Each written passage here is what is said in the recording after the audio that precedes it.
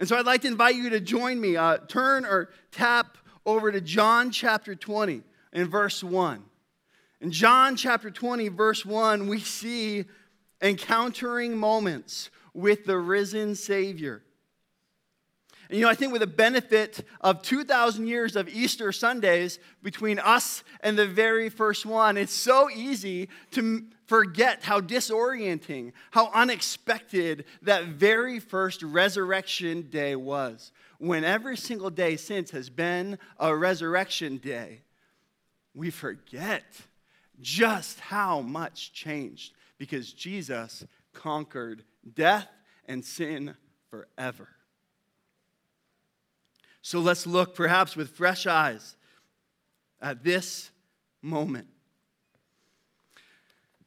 John chapter 20 verse 1 says, "Now on the first day of the week, Mary Magdalene came to the tomb early while it was still dark and saw that the stone had been taken away from the tomb. So she ran and went to Simon Peter and the other disciple, that's John, the one whom Jesus loved, and said to them, 'They have taken the Lord out of the tomb, and we do not know where they have laid him.' So Peter went out with the other disciple, and they were going toward the tomb. Both of them were running together, but the other disciple outran Peter and reached the tomb first." I love that. I guess if the Holy Spirit inspires you to write a gospel account, you get to brag when you win the race. All right, John, we see you. And stooping to look in, he saw the linen clothes lying there, but he did not go in. That's John. Then Simon Peter came, following him, and went into the tomb, and he saw the linen clothes lying there, and the face cloth which had been on Jesus' head, not lying with the linen clothes, but folded up and in a place by itself. Let's stop there for just a moment and acknowledge together what's been happening. So we see Mary, and man, we're going to hear more about Mary in just a second, but Mary is going to the tomb early in the morning before dawn has even hit. The sun hasn't come up. It's still dark outside. And we learn in other accounts that there was actually a group of women with Mary, and they make it to the tomb, but perhaps what happened was Mary, along with the others, sees that the stone is rolled away, and she takes off, not sticking around to see what happens. She runs to Peter and John. They were the closest disciples of Jesus. They need to hear what's happened. She gets to them. She says, evidently she thinks that someone robbed the grave, that someone moved the body. She was wrong. And she was right. Someone had robbed that grave. The boys beat to the tomb as fast as they could. And we're told that there were grave clothes inside the tomb, which makes sense. Because for part of 3 days and 2 nights, Jesus had been dead. Jesus died for God and for us on a cross, giving up his life. But now, John, still on the outside of the tomb, and Peter, who had barged right on inside, their lungs heaving as they grasp and try to catch their breath, look inside. They're both seeing death cloths without a dead person because Jesus is alive. That is what they see. Jesus is alive, and that's the truth that all of this sermon and all of human history hangs on from that point forward. Jesus is alive. And everything about the passage we're going to read today points back to this over and over and over again. Why do you seek the living among the dead? He's not here. He is risen. Jesus is alive. Now, I will say, you don't have to believe that at first, because none of these people did. But it is true. And I hope you do believe it as we look at the truth today. We see in the moments that followed how real people believed and how Jesus' victory over death would make a way for their new life. First, we see John's encounter. In verse 8, it says this, "Then the other disciple who had reached the tomb first also went in, and he saw and believed." For as yet they did not understand the scripture that he must rise from the dead. John slowly makes his way into the tomb, into the darkness, and looks around, and it says he saw and he believed. What is it that he saw? Saw what? Saw the inside of a tomb? Saw used grave clothes tossed to the side? He saw nothing. It's actually more about what he didn't see then than what he did see. He didn't see Jesus. He didn't see a body. And that confused him. We're told up to this point that he didn't understand that there wouldn't have been a corpse, that there wouldn't have been a dead man inside. He didn't understand the words of the prophets. He didn't understand Jesus' own teachings. He was confused. I've read it this way. Nobody expected no body. Nobody expected no body. But here it is. No body. Right then and there, then, John traded his confusion for belief. John traded his confusion for belief. Seeing all the evidence of Jesus alive, but not seeing Jesus himself, John traded all of his confusion about what God had been doing, about what Jesus had been saying, about what had just gone down, and he was able to believe. John traded his confusion for belief. That's his story of how a risen Jesus brings life. But his story isn't the only story. He's not the only person who's brought to life in Jesus through faith. We see next Mary again, who's back at the grave. It says in verse 11, but Mary stood outside, stood weeping outside the tomb. And as she wept, she stooped to look in the tomb, and she saw two angels in white sitting where the body of Jesus had lain, one at the head and one at the feet. And they said to her, woman, why are you weeping? And she said to them, they have taken away my Lord. I do not know where they have laid him. You've got to love this woman, Mary. You've got to love her. Mary is grieving still about Jesus being dead to such an extent that when two angels show up and speak to her, perhaps for the first time we see in all of recorded scripture, instead of freaking out because angels are there, she's so focused on what her heart so loves that she seems mildly disinterested in who they are and what they're asking. She's so focused on her Jesus that she just says, they've taken my Lord. Can you tell me where they have laid him? She only wants to know where his body might be. She's coming for a body. Well, having said this, it says in verse 14, she turned around and looked and saw Jesus standing there, but she didn't know that it was Jesus. And Jesus said to her, woman, why are you weeping? Whom are you seeking? And supposing him to be the gardener, she said to him, sir, if you carried him away, tell me where you have laid him. I will take him away. This woman won't be knocked off her mission, though all of heaven stands in her way. Jesus and angels. And she's like, no, I'm looking for the body of Jesus. I'm curious why she doesn't recognize Jesus. Perhaps it's the tears. Perhaps it's Jesus' resurrection body. Maybe it's still too dark outside. Or perhaps none of us recognizes Jesus until he gives us eyes to see and ears to hear who he is. And that's exactly what he does next. Verse 16, Jesus said to her, Mary. She turned to him and said in Aramaic, Rabboni, which means teacher. And Jesus said to her, do not cling to me, for I have not ascended to the Father, but go to my brothers and say to them, I'm ascending to my Father and to your Father, to my God and to your God. Mary Magdalene went and announced to the disciples, I have seen the Lord, and that he had said these things to her. If John traded confusion for belief, Mary traded grief for joy. She traded grief for gladness. The creator of the universe, of all humanity, who had known her before she knew life, looked at Mary and said her name. Mary.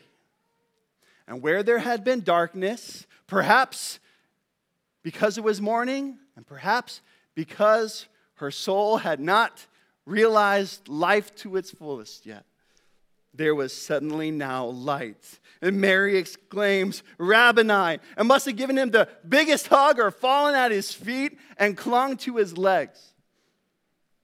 But Jesus had a mission for himself and for her. She wouldn't be able to hold on to his presence like she had been used to, like she would have wanted to. Because he had gone through the cross and through the grave and was going to the Father. And she needed to get going somewhere herself to announce this news. Mary traded grief for gladness. On the resurrection of Jesus, we're starting to see that it's just beginning to pick up its effect, its impact.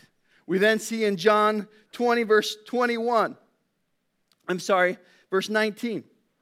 It says, on the evening of the day, the first day of the week, the doors being locked where the disciples were for fear of the Jews, Jesus came and stood among them and said to them, peace be with you.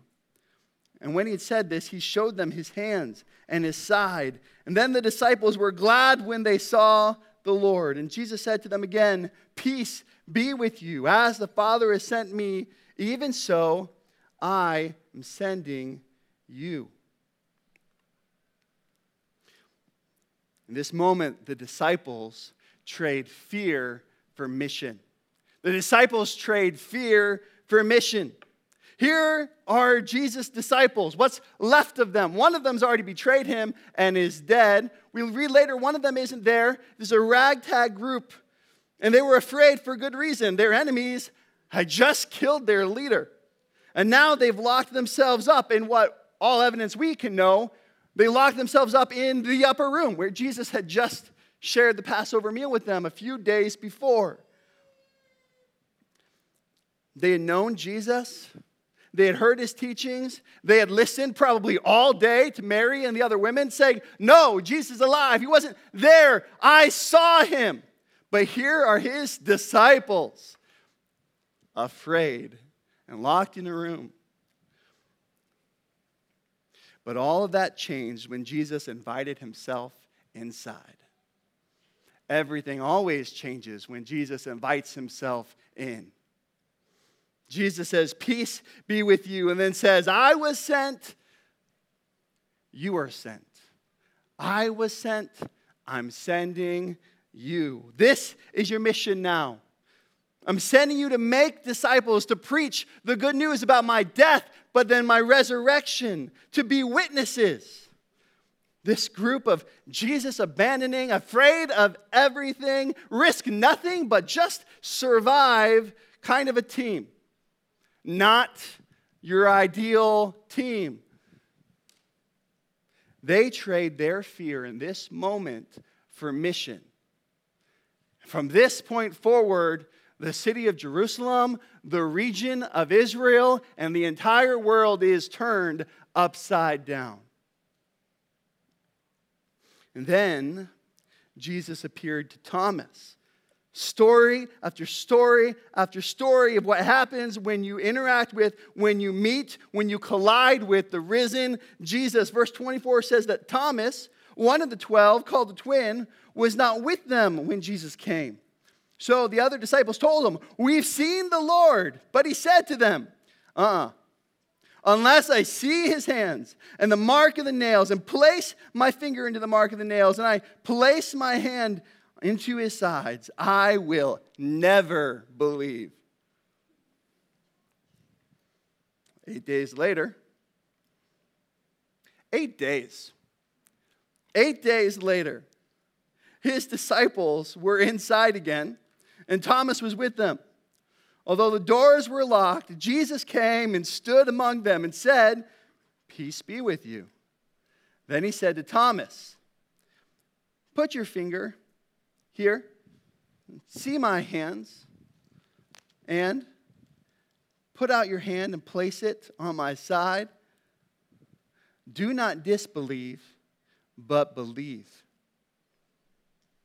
And Thomas answered him, "My Lord and my God." And Jesus said to them, "Have you believed because you have seen me? Blessed are those who have not seen and yet believed." Thomas, my realist friend, right? It's like, no, I need hard data. I'm going to give it 1, 2, 3 things I need to see before I fall into this shenanigans, whatever you guys are talking about here. And wait a week, and Jesus shows up, and it's almost like Jesus swivels directly over Thomas. He's like, "Peace be with you all, but Thomas, my guy, fancy seeing you here." And then his next words directly to Thomas: "Put your finger here. See my hands. Put out your hand. Place it on my side." Count it 1, 2, 3 for 3. Jesus shows up at every reason Thomas had to doubt. Everything Thomas said he needed, Jesus offers. And then he says, "Do not disbelieve, Mr. I will never believe. Believe." And Thomas did. Thomas traded doubt for confidence. He traded doubt for confidence in that moment. He exclaims one of the most poignant titles we've seen ascribed to Jesus yet: "My Lord and my God." Now, Thomas has conviction. The process of writing this gospel, John has captured and written that Jesus was the Messiah, the Son of God, the King of Israel, the Savior of the world. On and on the titles went. But now here we see it plainly. Jesus, you are my Lord and my God. I'm trading doubt for confidence. I love these stories. Confidence, mission, gladness, belief in the face of doubt and fear and sadness and confusion. All these traits. How? These incredible but imperfect people knew life at last because they believed that Jesus traded death for life. They knew life at last because they knew Jesus traded death for life. None of these people's storylines work any other way unless this is true. Because ultimately it wasn't John or Mary or Thomas or any of the rest that had anything to do with the trades that they made, the people they became, the boldness they showed, the lives they went on to live, the testimony they continued to give, and the way that they died. It was the resurrection of Jesus that transformed them. It was the fact that Jesus was alive. There's no other way in heaven given among men by which we must be saved. Jesus traded his glory for human form, his perfection for our sin, his blessing for our curse, his life for our living, his death for our death, his communion with our estrangement, his everything for our nothing. He died in our place and for our sin. And we can respond to that. We can repent of our rebellion and believe in his finished, sufficient work for our rescue because Jesus, having made every trade unimaginable to this point already, makes perhaps the greatest trade yet. He trades his death for life. Jesus is alive. And so, the author of this book, John, he doesn't know what to say yet, I imagine. He doesn't know what to say after this, I imagine. This is the climax. This is the pinnacle. This is the thing that changes the world. And so he says, well, now Jesus did many other signs in the presence of his disciples, which aren't written in this book, but these are written so that you may believe that Jesus is the Christ, the Son of God, and that by believing you may have life in his name. you and I can believe that Jesus is the Christ, the Messiah, the saving one. That Jesus traded death for life. And I wonder, have you made that trade? Have you made the trade? I mean, what are you waiting for? Mary did, Thomas did, the others. I mean, what might you leave behind? What things are you waiting for? What pain is in your life? What are you most desperate for right now that you could leave behind? Or maybe to say it the way Jesus said it to Mary. Why are you weeping? And what are you seeking? What are you seeking? We all search for something. Haley in that video shared the way she was searching for something in the world for answers, searching for radical love and feeling lost. Would you admit that the way you live your life and the way you go to bed at night or the way you stay up all night long, it's clear to your soul that you're still looking for something. Perhaps today you need to trade your searching for significance in Jesus.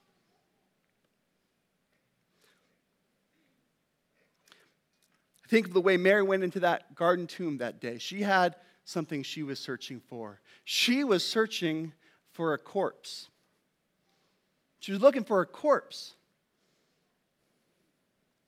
Her expectations of what God could do were tragically low.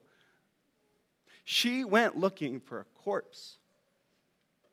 Mary found out, though, that her dead Rabboni was a living Redeemer. He gave her belief, belonging, and the job, the significance of being on mission for him, of declaring and announcing for the very first time the sight of the risen, living Messiah. Perhaps today you too need to trade searching for significance in Jesus. I'm wondering, maybe you're a Christian, you're here, and you know Jesus like Mary knew Jesus, but you've underestimated him. Maybe you're going through life with a corpse for a Christ. But Christian, Jesus traded death for life. In Christ, we've been given not only power through the Spirit, victory because of his life, but then a mission, a significance, a living witness to be, to believe and to announce the resurrection of Jesus, to share our belief. I mean, hear the living Savior say, as the Father sent me, so I am sending you. Christian, in the room today, believer, my friends, let's trade searching, let's trade sidelined, let's trade settling, let's trade sin for the significance that Jesus has given to us. We've got these ugly and beautiful accounts of ordinary people here in John, trading what they were facing and what they were going through for the significance of what Jesus was offering. And as a sent people, shouldn't we also, like their stories are shared here, share how we believe? Yes, what we share is the gospel of Jesus Christ, but maybe we share it best by sharing how we believed, by sharing our transformation moment, by letting that mission unfold day by day by day to the world, knowing we have a purpose. We have a mission, we have significance, and we don't need to find another thing to find meaning in life. We found it in Jesus, and he's alive.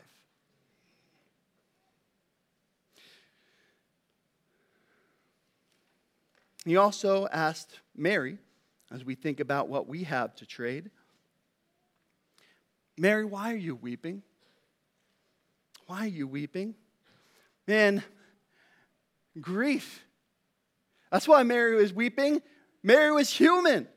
Mary's humanity was on display, and she wasn't the only vulnerable person that morning and that evening and that week. It's almost as if Jesus addresses the humanity of all the others. John, why are you confused? Disciples, why are you afraid? Thomas, man, why are you unsure? Here, you can trade your humanity for glory, your dying for living, your death for life. Because we do all have a death. We do all have a death. All have sinned and fallen short of the glory of God. The penalty for that sin is separation, and the sting of that sin is death and the injustice and horror of living at times. But you can trade your death for a life in Jesus. And we do that by obeying Jesus' instruction here. Do not disbelieve, but believe. Have you traded your death for life in Jesus? Say that seeing in this passage that you can't have someone else's faith. It's not your family's, not your heritage. You can't have someone else's faith. You need to believe yourself. It was true for Thomas. It was true for Mary. It was true for each of the disciples. Each Christian ultimately has a unique moment where God causes them to recognize their humanity and to see and believe in the risen Jesus in their place for their sin.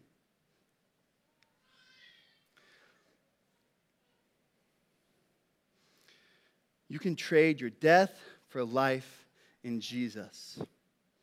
Mary, her moment was she heard Jesus say her name. The disciples saw him in their presence. Thomas felt and touched his wounds. You might think, of course they can believe. Of course they can make that trade. They had Jesus. But actually not John. John didn't. John stepped into an empty grave and believed. He's thinking, I don't see him. He's not here. But it's starting to make sense somehow. Maybe you're sitting here today and your head and your heart are saying the same things that John's head and heart said. I don't see Jesus. He's not here. He's with the Father. But somehow it's all starting to make sense anyhow. That's faith awakening. That is the beginning of belief. That is God alive and at work in your life right now. Blessed are those who have not seen and yet believed, he says. Well, this morning can be your resurrection moment. You can be saved. Even if you'd say, this morning I'm closer to the struggle than to salvation. Didn't Jesus meet our characters in their struggle? Struggling faith is saving faith just the same. Because it is not the strength of the faith that saves us, but the strength of the one in whom we have faith. And he is enough. Jesus is able to save you no matter how you come to him, confused, grieved, afraid, still not sure, just that you come to him. Repenting of your sin, believing that Jesus is the risen Lord, the saving one for everyone, for me, for you. Have you made the trade? Church, because Jesus traded death for life, we can know life at last.